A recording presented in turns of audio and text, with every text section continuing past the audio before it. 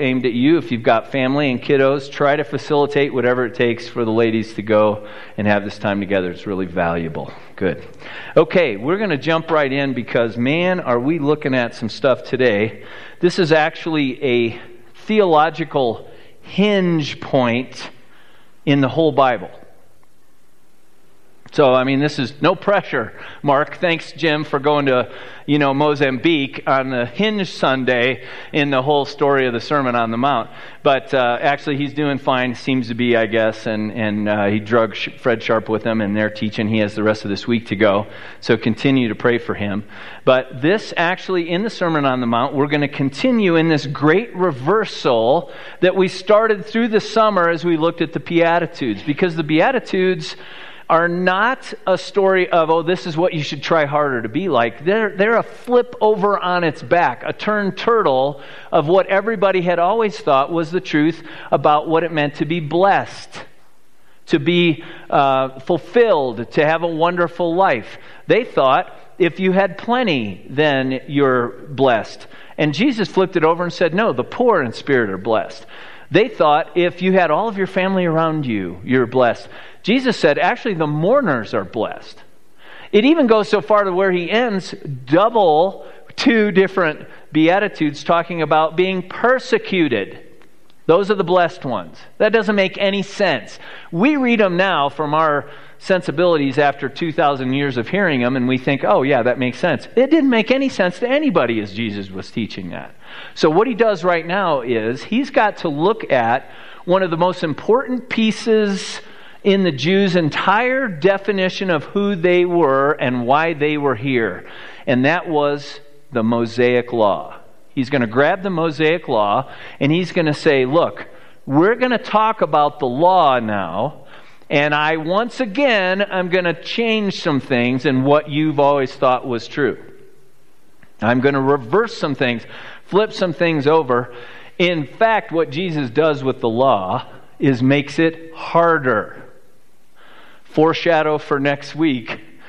If you ask for the good news or the bad news, do you want the good news or the bad news first? Basically, Jesus gives the bad news first in the sermon. It's the truth. He makes it harder than they thought it would be. And it's based on this passage that we're going to read today. So we're going to put it up on the screen, or you could pull out those Bibles in front of you and turn to page, I think it's 786. It's Matthew chapter 5. Let's see, where are we? Help a brother out. Page 786, I got it. Matthew chapter 5. We're going to look at this very small collection of words that is huge in the whole understanding of how you read your Bible. Now, I don't know what to do. Here's what I would suggest. If I don't do it for you today, that's fine. Just go ahead and read the rest of the sermon, and that would be fine with me. And by that, I mean the Sermon on the Mount, because that's actually worth your time. But we need to recognize that there's a couple of things going on here, because as Jesus clarifies this, he has looming in the background two things that are going to be possibilities that were true in Jesus' day then and are still true right now in our situation. And these two things are this. One, legalism. Legalism is a strict adherence to the lines and the letters and picking apart the laws and the things that are very specific and saying, this is what I've got to do. I'm going to ask you this question right now, and I'm going to keep asking you through the sermon to consider this. How do you read your Bible? Do you look at your Bible and look for commands and things to do, and then do you decide, how am I going to obey that? Or more likely, how am I going to avoid obeying that? How do you read your Bible? Is the Bible a list of do's and don'ts to you? And this is how we approach the entire relationship with God. Legalism says that's the way the mechanism works. We have to behave somehow. There's a contract of behavior between us and God, and if we behave a certain way, God's happy with us, and maybe even we be fulfilled. How many of you grew up in what you would consider a legalistic church culture? How many of you grew up this? And I have my hand up that way. Oh, not as many as the first service. those first service people are legalists, a bunch of them. I don't know what your backstory was. That could be everything from not even Protestantism. It could be Catholicism. It could be a number of different church cultures where you knew not only were there clear laws written in the Bible, but there were things that went beyond the Bible that were expected of you. To behave a certain way, to walk a certain way, to not not do certain things. Legalism is looming in the background, lurking. The other end of the spectrum, the other end, if the pendulum swings, is antinomianism. Against. Nomos, the Greek word for law. Anti-law. It's basically anarchy. It's basically chaos. It's basically, we have total freedom. We can do whatever we want. Listen to some of this language. See if it sounds familiar to you. Jesus came to love us. He told us to love each other. We shouldn't be worried about what the other person is doing. What they do is their own business. I'm not going to judge them. I don't have any consideration for what... There are situations define what our ethics should be. We can do as long as we just love people. Does that sound familiar? It should sound very familiar because antinomianism is very current in the drive of our culture right now. Our culture is trying to say, don't put a bunch of laws down and tell me what to do. How many of you grew up in a church culture that was like, Jesus just loves us and we really don't want anybody to feel bad? Anybody grew up in a culture like that? Yeah. So some of us did. And there are churches that are preaching that. There are cultures that are preaching that. I'll remind you, a couple weeks ago, I gave a quote by Viktor Frankl from his Man's Search for Meaning. So insightful. He said, it's a great thing that the United States, in effect, he said this, that the United States has the Statue of Liberty on the East Coast. That's wonderful. Doesn't that fit us? We're all about autonomy. We're all about personal decision, personal responsibility. I have freedom, right? Frankl said, if we were actually complete as what it means to be a successful society, we would put on the West Coast a statue of responsibility. Yeah, we laugh because, first of all, it's a joke that it would be on the West Coast. Second of all, it's an impossible thought in our culture that we would put equal emphasis on codes, on actually having a sense of responsibility to each other or something that was higher than us. And we would have that equal in our mind as freedom and autonomy and individualism. That's ludicrous in our mindset. So we struggle, these lurking, looming things in the background, we often struggle. The church has swung the pendulum off and over towards legalism to try to counteract this freedom thing, and all. We're trying to figure this out. So now let's read these verses.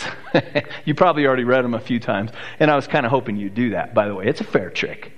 How did you read these verses? Let's say this, verse 17. Do not think that I have come to abolish the law or the prophets. That is a summary of the entire Scriptures, not just the Mosaic Law. Don't think I've come to abolish those. I've not come to abolish them, but to fulfill them. Those words are going to be very important. For truly I tell you, you can count on this statement until heaven and earth disappears. Not the smallest little letter, not the least stroke of a pen by any means disappear from the law until everything is accomplished. Does that sound like antinomianism to you? Like Jesus is saying, we don't need no stinking law. That's absolutely the opposite of what this is saying. Therefore, anyone who sets aside one of the least of these commands and teaches others accordingly will be called the least in the kingdom of heaven. Kingdom of heaven is a critical... This is the entire message of what Matthew is getting at. What was this kingdom that he kept offering to everyone? It's a bigger movement than just his 12. We're in the kingdom of heaven. What's the next part, Ann? Go to that next page. But whoever practices and teaches these commands will be called great in the kingdom of heaven. For I tell you, listen to this, unless your righteousness surpasses that of the Pharisees and the teachers of the law, you'll certainly not enter the kingdom of heaven. Whoa, what just happened there? Did he say, unless you live so much of the law and keep the law and know every single one of these things, did he just say you cannot be saved, as we would use the terminology now? Did you think that's what Jesus' message was? If you're saying in your mind, no, I don't think that's, okay, you're right. That's not the message of Jesus. He's not now saying, look, guys, you not only had the law all this time and knew how to live into it, I'm telling you, unless you make the law harder than what you've known, you have no way to get to God. That can't be the message of Jesus. It cannot be. Because we know how this is going to play out. We know the gospel story. So something else is going on here. He didn't throw the law away, and he also didn't say, okay, so you've got to embrace every single letter of this thing. He doesn't do that. So what is he saying? How do you read this? How do you understand this? What happens inside of your heart? What are the reactions to this?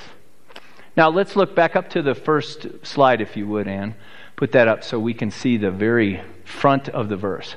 Because this is the critical key to unlock and understand what he's going to say. Because he starts with this. Don't think that I have come to abolish the law, the whole scriptures. I've not come to abolish them. Whenever you see in the New Testament, in particular in Greek, it also is true in Hebrew, but not as much as in Greek. When somebody says something twice, it's not like they forgot they just said it a second ago. They always say it twice as an emphasis model. He says to us, look, I did not come to kick out the Old Testament. Now let me ask you this. How do you read the Old Testament? Do you marginalize the Old Testament in effect? Do you say, well, okay, I see that. Is this how you have dealt with the 613 laws of the Old Testament? As you've said, oh, that's Old Covenant. We don't need to pay any attention to that. I mean, there's a lot of teaching that has happened over the 2 millennia since Jesus that have tried to categorize the law and say, well, like the ceremonial law, the cultic law, the way that they behaved around, we don't have to behave into those anymore because that was just about the ceremonies, so that doesn't matter. But these other laws, like love your neighbor and love God with all your heart, soul, mind, and strength, well, we'll obey those. And of course, we'll keep the 10 Commandments. And we'll keep some of these other things, but some of these others go. You see what we do? We start actually picking and choosing. Is that really what you want to do with the Scripture? Do you want to take the revealed Word of God and say, this part is more important than this part? This part has literally been thrown out. Is that what the writer of Hebrews was doing when he said, well, there's a better covenant in Jesus? Was he saying, basically, take the Old Testament and throw it away? No chance, no how was that the message. It was not take those things and just automatically, because it's in the Old Testament, put it under subjection to the New Testament and read it through a New Testament lens. What I just described to you is Mormon doctrine. That's the exact model that they use. They take the Old Testament, they put it down here. Take the New Testament, put it right here.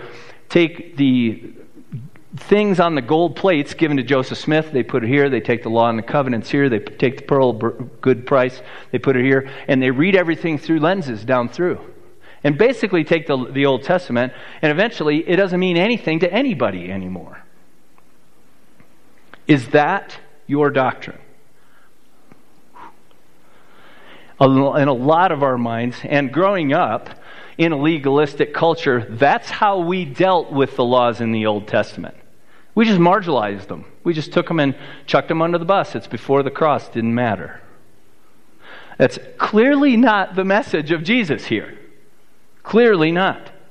So what do these words mean? Abolish twice. Did I come to abolish them?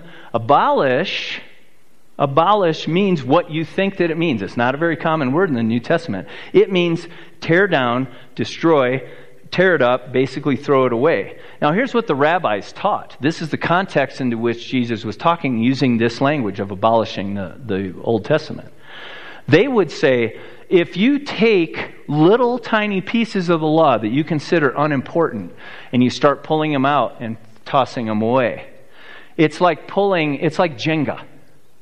It's like you're pulling little pieces out, and pretty soon the whole thing collapses. That was the image that they used. Jesus is pulling on that exact language and saying, look, I am not here pulling apart the law, the whole Old Testament Scripture, to pick and choose the things that we're going to carry forward. That's not how this is working. I am saying, here's the critical word. I'm here to fulfill the law. Not come to abolish it, but to fulfill. Now, typically, if we were talking this language, we would say, I didn't come to get rid of the law, but I came to keep the law. Or I came to obey the law. Or I came to confirm the law. That would be the typical contrast, the antithesis of abolish.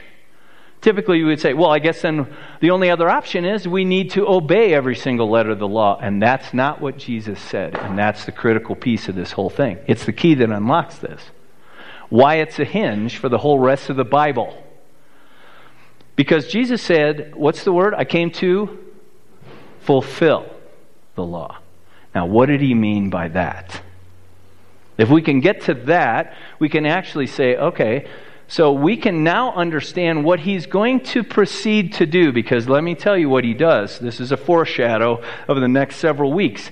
He takes murder and connects it with anger. He takes divorce. He takes adultery. He takes the oaths and the covenants that we make. He takes promises. He takes a number of things and makes them impossible to live into. Impossible. He doesn't just make it like, oh, this is now, I just turned it up from a 4 to a 5. He makes it to where nobody that you know, including you, could possibly live into that. That's what he's going to do.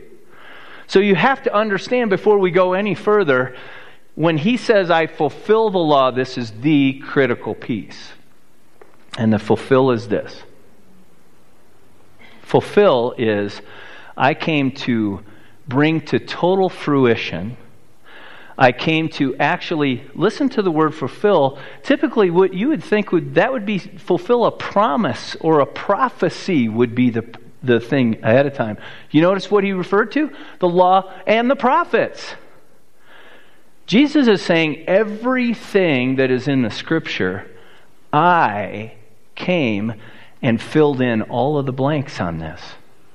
It's all going to happen because of who I am.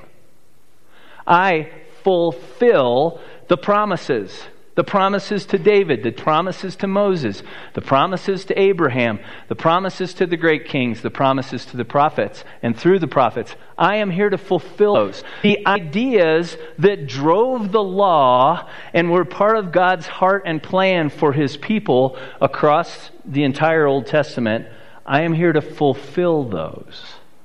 Now, how did he do that? This is the juncture.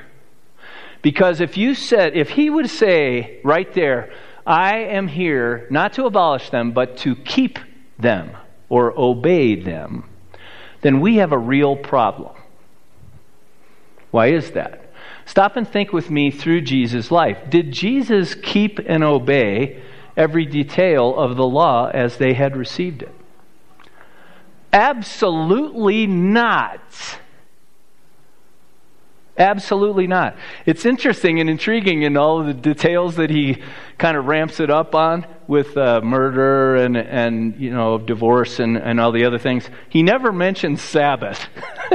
That might have been strategic, because when you go forward just a couple chapters from here in the story in Matthew, he's already running into trouble on the Sabbath. He's already behaving in ways, doing things that for centuries they have taught were absolutely out of bounds. This is breaking the law. You're not keeping the law. And Jesus did not keep a number of the aspects of the Sabbath law. You remember what he said? He even had the, if you will, audacity, but he was Jesus, to say, I, the Son of Man, am the Lord, the Master of the Sabbath. Who can say that? Who can say, you thought that the Sabbath was here basically to control man, but I'm saying to you, the Sabbath is here for man's benefit. Who could say that? No typical rabbi got to say that. He could say, I can heal because this is God's heart and mind for people, is to free them from their slavery. I can heal on the Sabbath. I can behave in ways, my disciples can walk through the fields and take grain and eat on the Sabbath, just like David and his soldiers. He wasn't undoing the Old Testament and all those statements. He also, by the way, wasn't chucking Sabbath out. He was saying, look, I am going to fulfill every aspect of it, and here's how he did it. He fulfilled it, all of the things, through the entire Old Testament, by finalizing the entire process. He was crucified because he broke the law. That's why that the teachers and the officials finally said, he is undermining our entire system of thinking, is what he's doing. We've got to crucify this guy. What they had no idea they were doing was physically accomplishing the mission of him fulfilling the law. It's an unbelievable turn on the tables. You want to talk about a great reversal. The cross is the greatest great reversal in the history of the world. We kind of take it for granted because we've heard about it so many times as Christians for 2 millennia. What Jesus accomplished to have the men who had the law in their hands use the law against him to have him crucified, and they accomplished the mission in doing that, is an unbelievable event. Nobody could have seen it here, but they see it later, and it all starts to make sense. And they say, oh, in the cross, in his burial, in his resurrection, in his distribution to us of the Holy Spirit, in his ascension, all of this was fulfillment of those great promises and the fulfillment of what God's heart and mind was for people. In redemptive process, it completes redemption. And now let me ask you this question. Did the apostles and the disciples keep the law? If you're kind of going, I'm thinking through, to some degree, yes, they did to some degree. But how did they decide what they were going to keep? We'll do one more look here. Let's flip over to Acts chapter 15. It is, to me, a secondary hinge that is just as important in our whole understanding of this whole thing. Acts chapter 15, which is I've got this in here, in those books in front of you, page 896, or we're going to read through this. Because this is a major piece of the law. Certain people came down from Judea to Antioch, and this is north of Jerusalem. It's out of the country of Israel, actually north of it. And they're teaching the believers, the followers of Jesus, unless you're circumcised according to the custom taught by Moses, you cannot be saved. They're connecting salvation just like it almost seemed like Jesus was doing earlier. They're connecting these things. You've got to obey this law. Circumcision was like the baseline definition of being a Jew. If you were a male, you were circumcised early in your life, and if you wanted to become a Jew, you were circumcised. No ifs, ands, or buts about it. To be one of the people of God, you're circumcised. To them, this is a no-brainer. Why wouldn't you do this? They're saying. This brought Paul and Barnabas into a sharp dispute and debate with them, so Paul and Barnabas were appointed, along with some other people, to go to Jerusalem to see the apostles and the elders about this question, a main tenet of the law. The church sent them on their way as they traveled through Phoenicia and Samaria. Go to the next page, Miss Ann.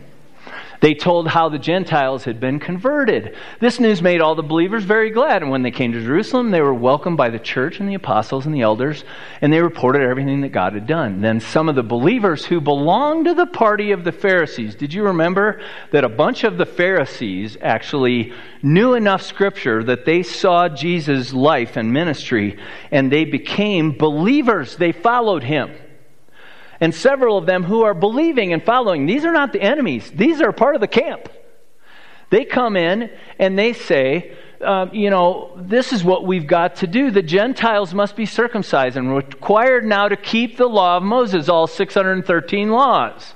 They ramp it up. It's not just circumcision. If you're going to be a people of God, you've got to keep the law. The apostles and elders met together, scratching their heads. After much discussion, go to the next page, Peter got up. So Peter, one of the key guys, addresses them. Brothers, you know that some time ago God made a choice among you that the Gentiles might hear from my lips the message of the gospel and believe. God, who knows the heart, showed that he accepted them by giving them the Holy Spirit. I don't know if we see what a big deal this is, but this is mind-numbing to them. They were sure only the Jewish people would have the Messiah's blessings on them, and now it extends to Gentiles. They're trying to figure this out. How do we navigate what the Gentiles need to follow? He did not discriminate between us and them, for he purified their hearts by faith. Now then, why do you try to test God by putting on the necks of the Gentiles a yoke that neither we nor our ancestors have been able to bear? Isn't the truth honest? Any of you know anybody who keeps any law code in its completeness? Anybody know anybody like that? Nobody ever has. Nobody has ever kept. In fact, sometimes because the laws almost cancel each other out, it makes it impossible to do so. So why are we making this harder for the Gentiles? No, next page. We believe it's through the grace of our Lord Jesus that we're saved just as they are. And the whole assembly became silent as they listened to Barnabas and Paul talk about their ministry in the Gentiles. When they finished, James spoke up. You've got the pillars of the church here. The key writers, John isn't mentioned, but I'm sure John was there. I'm certain of it. And they're trying to navigate this thing and figure it out. And James says, brothers, listen to me. Simon has described, Peter has described how God first intervened to choose a people for his name from the Gentiles. The words of the prophets are in agreement with this. We can skip over that next little part and go to the next page. But basically, we have prophecy that talks to this. The Gentiles will bear my name. It's my judgment, he says, therefore, that we should not make it difficult for the Gentiles who are turning to God. Instead, we should write to them, and here's what they boil the whole Mosaic law down right at this point. They boil it down to tell them to abstain from food polluted by idols, from worshiping and sexual immorality up on the high places. That's implied in there. Next page. From eating meat strangled animals, and from eating blood. Most of it is about dietary restrictions. For the law of Moses has been preached in every city from the earliest times. It's read in the synagogues on every Sabbath. And in effect, he says, the law is still with us, guys. The law is still right here. People still know and respect the law. And here's what happens. The law is optional, but not willy-nilly optional. Oh, is that compassionate? Does that make people feel better about themselves? Does this something that won't offend people? It's not that. Or, oh, we should keep that one because it's really talked about. We've got 5 proof passages from the Old Testament or the New Testament that show. No, it's not like that. It is, we can make some decisions based on what the Holy Spirit does inside of us and inside of us as a group of people and leaders, and we can draw conclusions about what we're going to keep. Now let me tell you the rest of the story. In the very next chapter, what was the first issue on the table in this story here? What was the first thing? Circumcision. In the very next chapter, Paul goes and brings in Timothy to be a part of his ministry. And Paul looks at the circumstances that they're going to be going to and all the Jews they're going to speak with. And Paul says, Timothy, you need to get circumcised. Wait, I thought he just said we didn't have to be circumcised. He didn't have to be circumcised. You hear that? This is now no longer based on following the letters and the lines. And it's not about following and keeping those. It's about how does this affect things in connection with the redemptive plan of God that Jesus has already fulfilled, by the way. How do we now make decisions to say, what's in the best interest of everybody around here and how is this going to work? And we have freedom, and at the same time, we may restrict ourselves, and poor Timothy has to get a circumcision done. A couple of chapters later, it actually talks about in Galatians 2. He grabs Titus. He evaluates the circumstance. He tells Titus, you don't have to get circumcised. Timothy's probably going, well, that's not very fair. Thanks for nothing. And yes, I believe that's probably part of it. And at the same time, if Timothy understood what the decision was made and how it was made and what it meant, now we're talking. And sometimes the conclusion that's drawn from all of this is we don't need to follow those laws. We don't have to treat people with disdain the way that those laws did. We can even abolish slavery eventually. You know, the Bible never teaches against slavery. If you just followed the letter and the laws, you can make a complete airtight case for slavery. No, we don't need to do that. We can follow the redemptive plan of God and be about the business and the heart and the mind of God. Or sometimes it will be more restrictive. Sometimes it may even cost us our lives. This is not about just personal feeling and how's my self-esteem or someone else's. You see what happens here? Jesus says, look, I didn't come to just write it off, and I'm going to tell you this is, the standard of God actually is harder than you even think it is. But what I want you to know is, I'm going to fulfill all of this. And then, ultimately, it's not about your relationship to the law, and that being about your relationship with God. It's actually about the relationship of the law to me, Jesus, and your relationship to me. And that's how this moves forward. And that's how we make decisions that are not the exact letters and the lines of the law anymore. We're not required to follow those letters and lines. And sometimes we need to ramp it up and make it harder. But we need to follow the Holy Spirit. We need to trust each other. We need to consider what's happening in our world around us. We really do. It's part of it. We need to consider the impact on what it means about the gospel message to the world next to us. We need to weigh those things out. It's way more work. It's way more work than just finding the 613 laws and following them. Way more work.